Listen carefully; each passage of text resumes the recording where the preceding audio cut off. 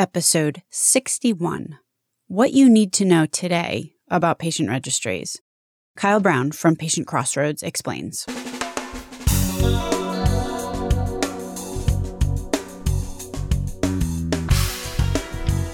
American healthcare entrepreneurs and executives you want to know. Talking. Relentlessly seeking value. We've all heard the term patient registries, and in the past, many in our industry would have said that they are the private domain of researchers, academics, and maybe patient organizations. But the universe of those interested in developing patient registries is growing, especially where it relates to rare diseases and oncology. In order to improve the standard of care overall, I think we're all starting to realize that patients and their providers must have access to accurate non-clinical data, clinical data, longitudinal health data, and all of this data at scale. Mobile devices, sensors, and electronic health records have expanded our ability to collect this data, but someone needs to aggregate and curate it. Registries, open source registries, I might add emphatically, are going to be the way towards this future. Today, I speak with Kyle Brown from Patient Crossroads. My name is Stacy Richter, and this podcast is sponsored by Franklin HealthCom. Welcome to Relentless Health Value, Kyle. Thank you. You are the CEO and founder of Patient Crossroads. Do you want to give us the overview? Sure. So Patient Crossroads, what we do is collect medical information directly from the patient community, which can then be used by various different research organizations to help discover treatments for rare diseases up to large, very common disease. The difference of our approach is we actually go direct to the patient community and allow patients to participate in the research, to provide information, detailed information about their medical history, genetic testing results, what providers they see, very detailed information. Patients aren't actually hiring you. I mean, someone else hires you and then you collect the data from patients. Is that the case?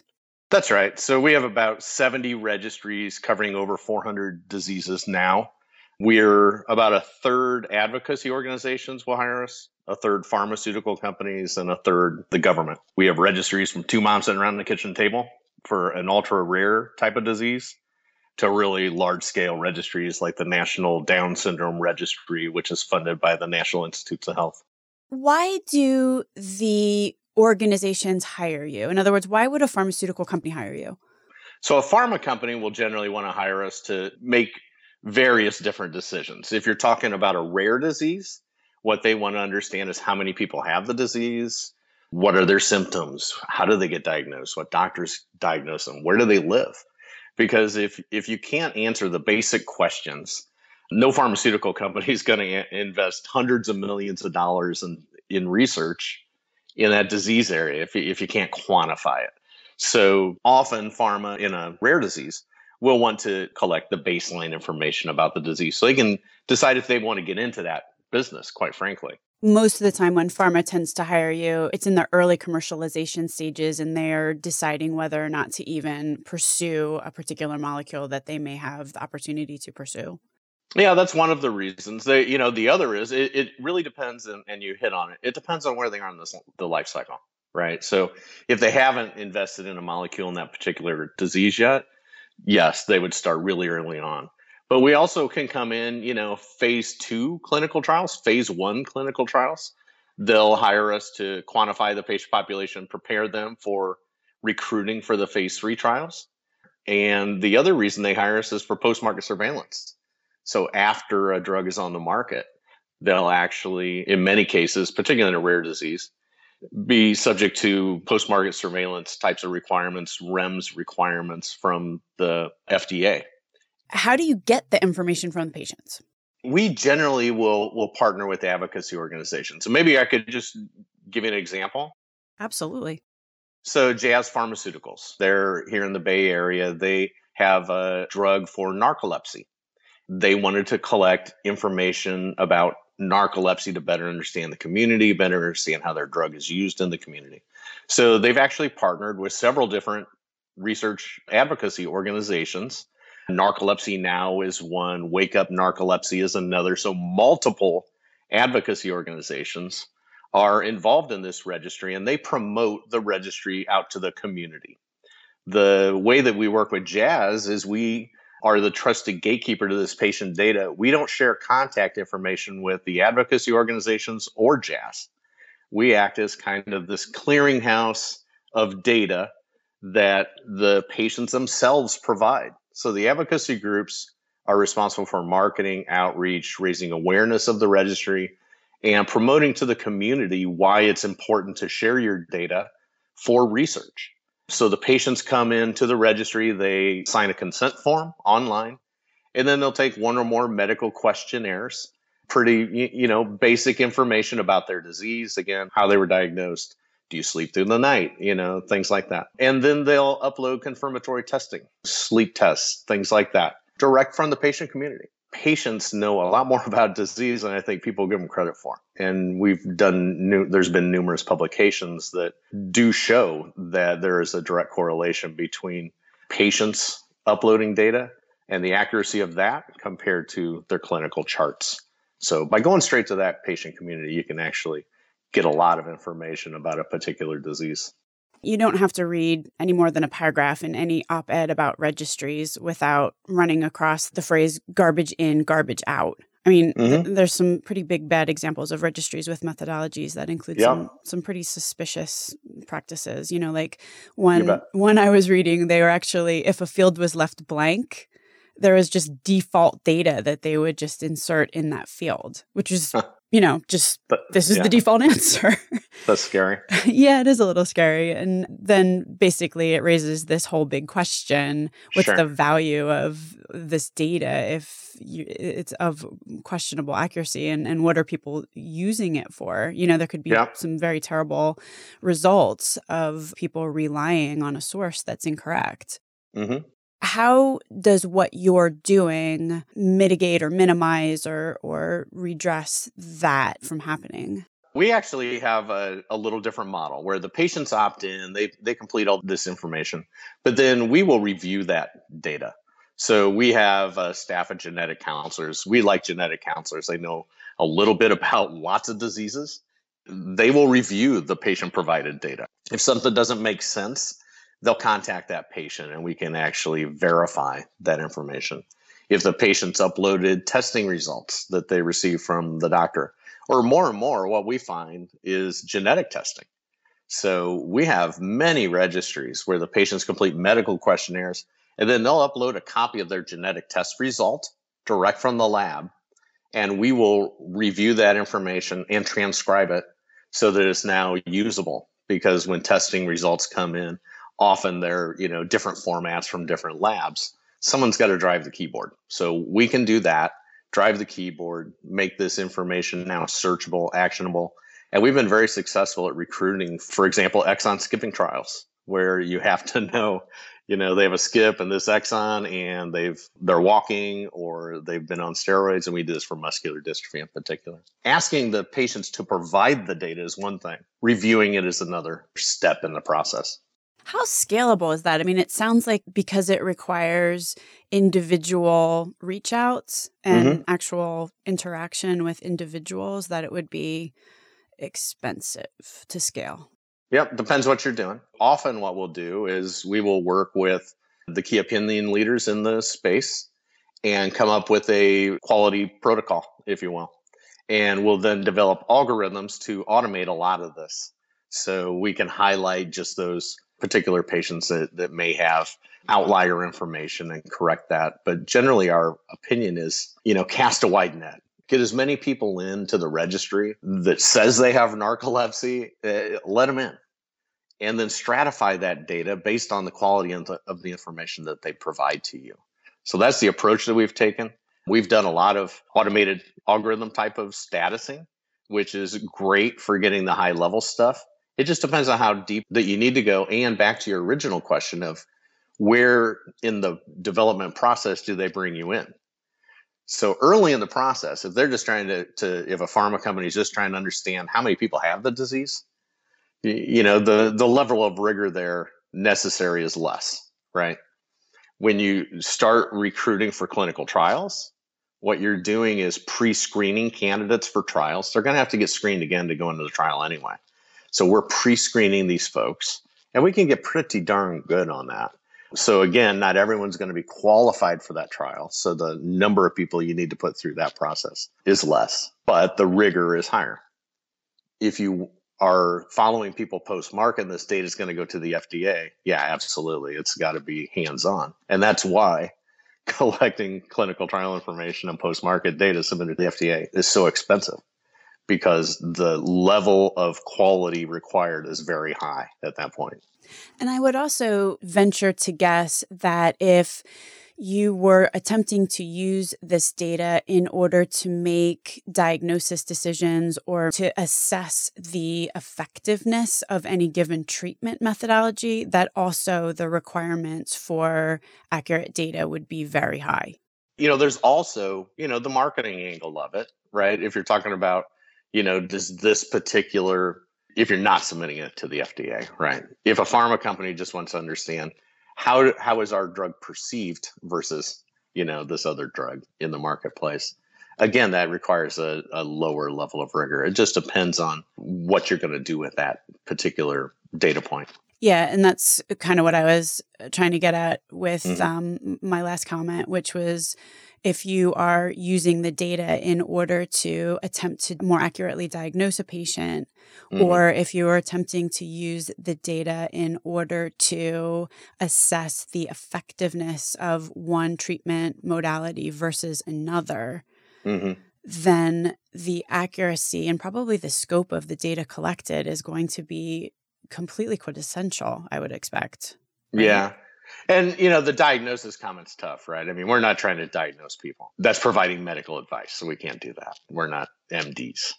But we can give them back information, and we can give that information to the doctor as well. Well, indeed, but wouldn't MDs be the end user of the information? Well, maybe that should be a question. Who's using this data and to what end? Pharmaceutical companies doing clinical or marketing aside, so if I'm a provider, how can I best use this info? Yeah, so often the users of this data fall into a couple different groups. Pharma, we've already talked about how they're going to use the data, but researchers use this data a lot as well. And the researchers are generally in an academic setting, working on grants, trying to answer specific questions. But what you're asking is for a doctor. Doctors generally, there's 7,000 rare diseases. They can't possibly understand every one of these. So what we find is many of the patients will take their information from the registry, because they've collected records from all the different EHRs and cobbled it all together into the registry. They'll walk into the doctor's appointment with their phone or their iPad or a printout and show them their medical information and use that as a source to help to educate the doctor about their personal disease care. But, we don't pretend to use these registries for actual diagnostics of a patient. That has to be up to the healthcare provider. But it's very useful for the patients to take this information to their doctors in a clinical setting. What I'm understanding is that there's definitely kind of a continuum of registry usage. I mean, obviously, you've got to collect the data, then you have the registry. But as a registry, a provider of registries, it's not within your bailiwick or your scope to analyze the data that's in the registry, but you do have it so that end users can aggregate that information perhaps in order to better understand what aspects of various diseases or to improve quality standards or to understand what a population, what is best practice care. Exactly. And then interestingly, I hadn't heard, it makes total sense that if you're a patient, you could also use that data, your own data in order to help a provider understand what the various important aspects of your disease or your own particular markers might be. Absolutely. I can't remember which disease it was, but I remember a specific case where one of our registries, they discovered that pain was involved, and the doctors never considered pain as, a symptom of this particular disease. And some of the patients started taking their records into the doctor and said, look, 80% of the people that have this disease have pain in the, foot or whatever it was. And it was interesting because they were using the registry to help educate the physicians because, again, the physicians can't possibly understand all these rare diseases. So that seems to be a very popular thing in the patient community. We give the data to them, the de-identified aggregated charts and graphs of everyone in the registry. We let the patients see that. It's an educational process. But out of that, we can also work with advocacy groups to develop care considerations, for example. Standards of care that has more of a formal connotation, but being able to understand what a traditional care regimen is in the population, you can totally get that out of a patient registry provided by patients. And that brings up an interesting point. I was talking to Geraldine Garon, Dr. Geraldine Garon, who works for WikiHealth, the Wiki Foundation. And similarly to Wikipedia, what they're attempting to do is democratize health data.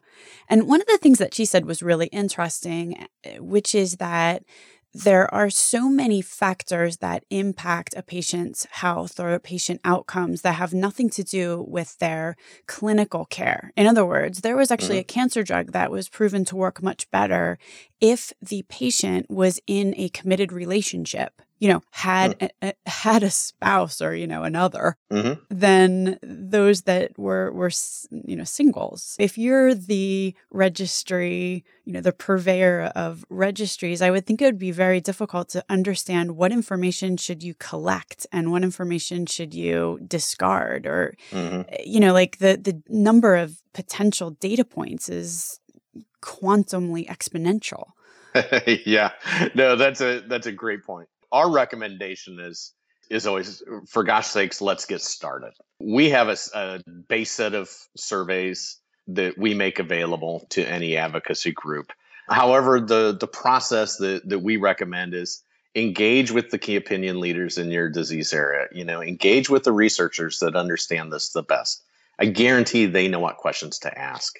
But the problem is they end up wanting to ask too much, and no patient's ever going to complete it. I mean, we've had registries launch with like 300 questions. Nobody wants to sit down and take a 300 question survey. So our recommendation is break it into little small bite-sized chunks, 10 to 30 questions at the most on a medical questionnaire. And then based on how they answered that particular survey, we'll present different data collection devices based on their needs. So if they said they have cardiovascular issues, we may either right then follow up with a more detailed cardiovascular questionnaire, or we might wait a week and send them an email in the future and say, hey, you said you had cardiovascular disease. Can you come back and tell us a little bit more about that? And if you break it up into smaller bite-sized chunks, what we have found is the patients like it a heck of a lot better. They are more engaged because they're coming back on a more regular basis as opposed to being kind of a one and done. And they only have to see those question sets that are really applicable to them. So I know that you guys run the NIH Down syndrome registry. Could you give an overview of, number one, what does that functionally look like? But then number two, what are people doing with it? How's that being used? Sure. So that's actually a really large program at the NIH. To their credit, this is the major problem, is there's 30 advocacy groups in Down syndrome in the U.S. that, you would generally consider the major Down syndrome advocacy groups. Well, the problem is, what if every one of them turns up their own registry, right? You're going to have 30 Down syndrome registries, all collecting different data, all at various levels, competing for the same patient population. So the NIH, it was great. They raised their hand and said, we'll fund it. And it's actually 7 NIH agencies, but it's led out of NICHD, childhood disease. They funded it. And the deal was the advocacy groups are participating. If you go to the website, it looks like a NASCAR. There's so many logos on it. But that's what you want. The NIH funds this. Advocacy groups promote it. Patients engage in it. And they tell us about their experience. And Down syndrome's a different kind of animal too. Is it really a disease? If you are involved in the Down syndrome community, often these people are just different. So you have to treat it in a different way. And it's been a very interesting program, and the population has very much rallied around it and has embraced this as a tool to be represented and to learn from other folks. Now, some of the interesting research questions that have been asked that have not been implemented fully yet by the research community is, Down syndrome folks have a higher prevalence of Alzheimer's, for example. Is there a crossover between Down syndrome and Alzheimer's? And could we learn from the Down syndrome community about other related diseases? And I think that's a very interesting concept because it's not just in this particular area, it's in all diseases. So again, 7,000 rare diseases. How do you look across and compare against other diseases? Let me ask you a specific question about that Down syndrome and Alzheimer's correlation, because I'm still a little bit confused how you would use the data in the registry in order to answer some of these questions. So I basically have a hypothesis. I have a hypothesis that Down syndrome patients have a higher prevalence of Alzheimer's than, let's just say, the general population. Yep. So I would... First of all, I could use the data in the database to just make that pie chart. I could just count the quantity of Alzheimer's sufferers. But then what data would be in that database that I could gain greater insights into this? Or what would I be looking for? So in this particular case, if we haven't already developed an Alzheimer's specific questionnaire, which we have not, what could happen is a researcher could come and say, how many folks say they have early onset Alzheimer's, and get patient counts exactly like what you described. If there's enough, then let's set up an Alzheimer's specific questionnaire to get a little bit more information out of these folks. We would set that up, send an email out to everyone that said, they may have early onset Alzheimer's, ask them to come back and complete a little bit more information. But then the option at that point is to, at the end of that Alzheimer's questionnaire, for example, if the respondent actually responded in a particular way that might qualify them for further research, we'll present a research study page to them and ask them if they would like to participate in an academic research study or a clinical trial outside of the registry. At that point, the patient can opt in to raise their hand and say, yeah, I would be willing to participate in, that researcher's research study at University X. It's a pre-qualification, recruitment tool at that point, and that would go into then more of an Alzheimer's study. One of the things, I think the misperceptions that I had of registries was that it was more of a data mining operation where you're mining information that's already collected. And what I'm coming to realize through the course of this conversation is that it's really not that at all. It's almost like you are identifying patients, you're kind of gathering a very well-qualified mailing list so that if you're looking for individuals who meet certain criteria, you can actually prospectively have the opportunity to collect additional information. Yep. And the reason for that is if you think about the way the system is set up, not our technical system, the medical research system, it rewards publications and grants. That's what really drives these academic researchers. In order to do that, they do need to do data mining. And this is part of the real major problem is all those academic researchers, they don't want to share that data because they're incented to hoard it. Well, if all these academic researchers set up their own patient registries, no one's going to have a clear perspective on the general population. So, maybe you call these more population studies, these particular registries, but then you can recruit them into one or more IRB approved research studies. And so what you end up with is an umbrella registry that is getting everyone that has a particular diagnosis, under the same tent, and then present multiple different research studies to this population that then the patient can opt into. Certainly there's high level information that can be gleaned from the registry, and often patient counts is a huge benefit, just basic information, again, depending on where you are in the pipeline. But being able to recruit into multiple research studies and not fragment the patient population is a huge advantage. Indeed. And I've been seeing a lot lately about people who are setting up registries that they intend to link to larger registries. Hmm. Like, for example, ASCO has a very big Hmm. oncology registry. And then Hmm. you get individual, pharma companies or maybe patient advocacy groups that are setting up their own registries. And their hope is to link to the ASCO registry. What Hmm. does that mean? And what do you think about it? I'm an IT guy. So Kyle's rule number one of IT is don't move the data. As soon as you move data around, you're going to have integrity issues. There's no global unique identifier. So how are you going to match these people up? Because people don't want to share contact information for privacy reasons and competitive reasons. So linking up is a loaded term. It's very difficult to pull multiple different databases together and make some form of sense out of it. For example, in Duchenne muscular dystrophy, we've got the world's largest registry. There's 50 others, 50 patient registries that address the muscular dystrophy space, and we have more than all of them combined. But the problem now is, how do you look across all diseases? So there was a European Union initiative, I don't know, for many millions of dollars to try to pull all the data from all these registries together into a common repository. Well, the problem is everybody's asking different questions. There's no unique identifier. So the same patient could be in 5 different registries. And it just becomes a big jumble because people just, they're not incented to share that particular information. So this idea that we're going to magically link everything together, I think is a fallacy. Unless someone wants to use social security numbers as a way to uniquely identify a patient, how are you going to do it? Because you can't share all their contact information for privacy reasons. It's a real quandary. So we have a different approach to that. And what is this different approach? So what we do is we have what we call like an umbrella program, umbrella registry.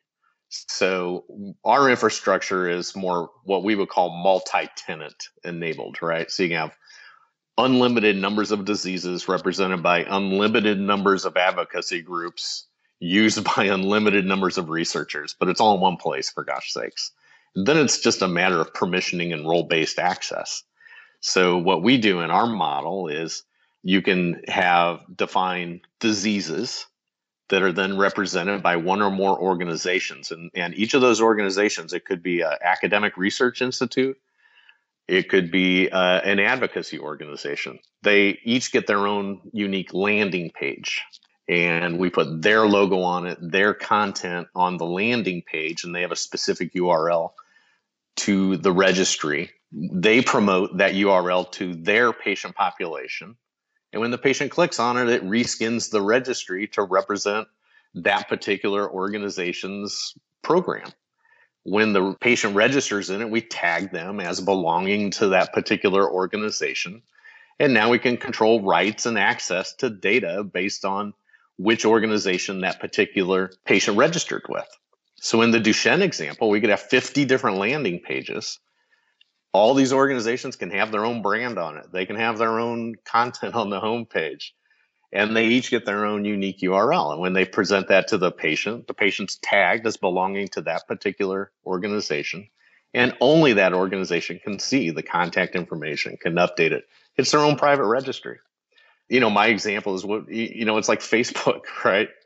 If every company page on Facebook was its own separate website and installation, the value of that goes down radically. The value is having it all in one place, but then you just control access to it. Basically, what you're saying is that all of the data is, at the end of the day, housed within one gigantic database. So if I'm sitting here in one organization with my one rare disease, and I'm inputting data, that the data that is getting input from my little channel, if you will, is going into this larger stew so that those data points can be shared. I mean, maybe my one seemingly independent rare disease is actually closely correlated with another one that is, no one suspected. But because all of that data is aggregated behind the scenes, those types of things are going to come to the fore. Exactly. Now you can start doing what I call pan disease analysis. If you've got 500 diseases all in one single database and you're collecting the same baseline information, of course, you're going to collect specific information on a disease by disease basis. But we can actually, if we had a questionnaire, and we do this all the time, it could be a questionnaire. And we say, which diseases do you want it to be targeted to? List them. And all we do is check the boxes and boom, there it is. This survey is now presented to those 20 different unrelated diseases, where if you did that in a typical model, you'd have to go to 20 different organizations and coordinate implementation of that questionnaire 20 different times, aggregate the data 20 different times on the back end just to do the analysis, where we can do it with the push of a button. And I'd see that you'd have to really have a certain amount of scale in order to pull this off. In order to have that back end be of the size that it would need to be in order to make that valuable, you would really have to have, a certain critical mass of customers that you're working with. We've been doing this for almost 10 years now. So it definitely takes a while to get to that point. No question about it. So I heard you had some news, Kyle. So we do, and this goes along the lines of data sharing. We are strong believers in patients should control their information, and they should also be able to share their information. One of the challenges that we've seen is cost. I mean, back to the two moms sitting around the kitchen table, but even foundations that have $1 million or $2 million in donations, registries are expensive, and reviewing and curating that data is even more expensive.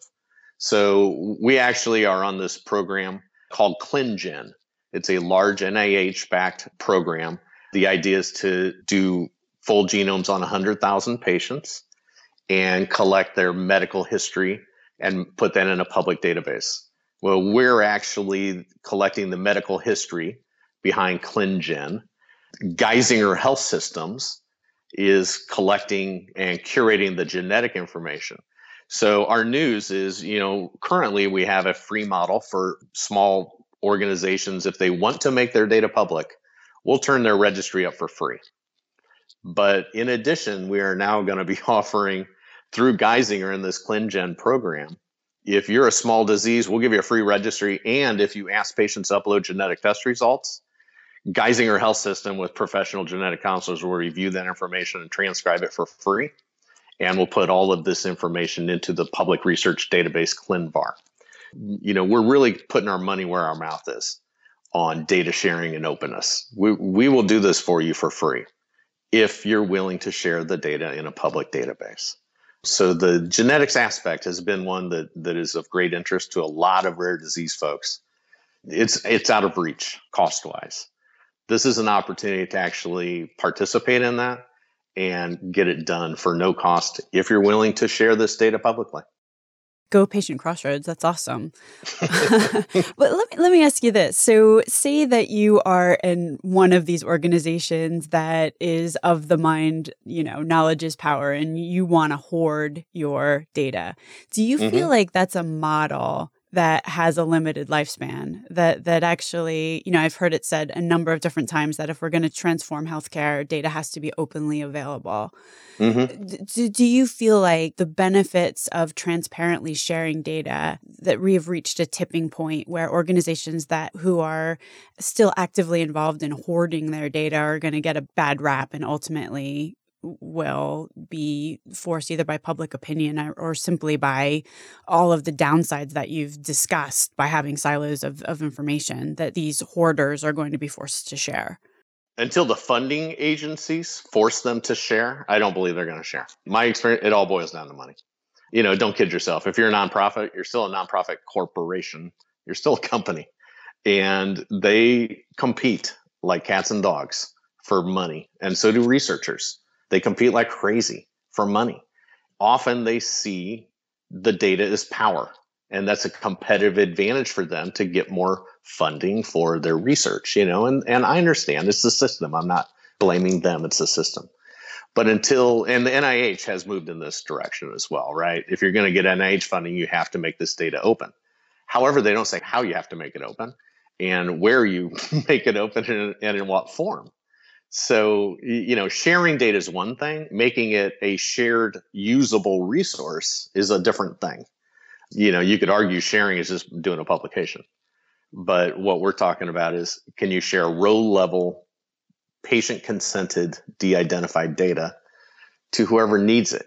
But the sharing aspect is really difficult. I think it has to be done. But I think a lot of people are, talking the talk, but not walking the walk.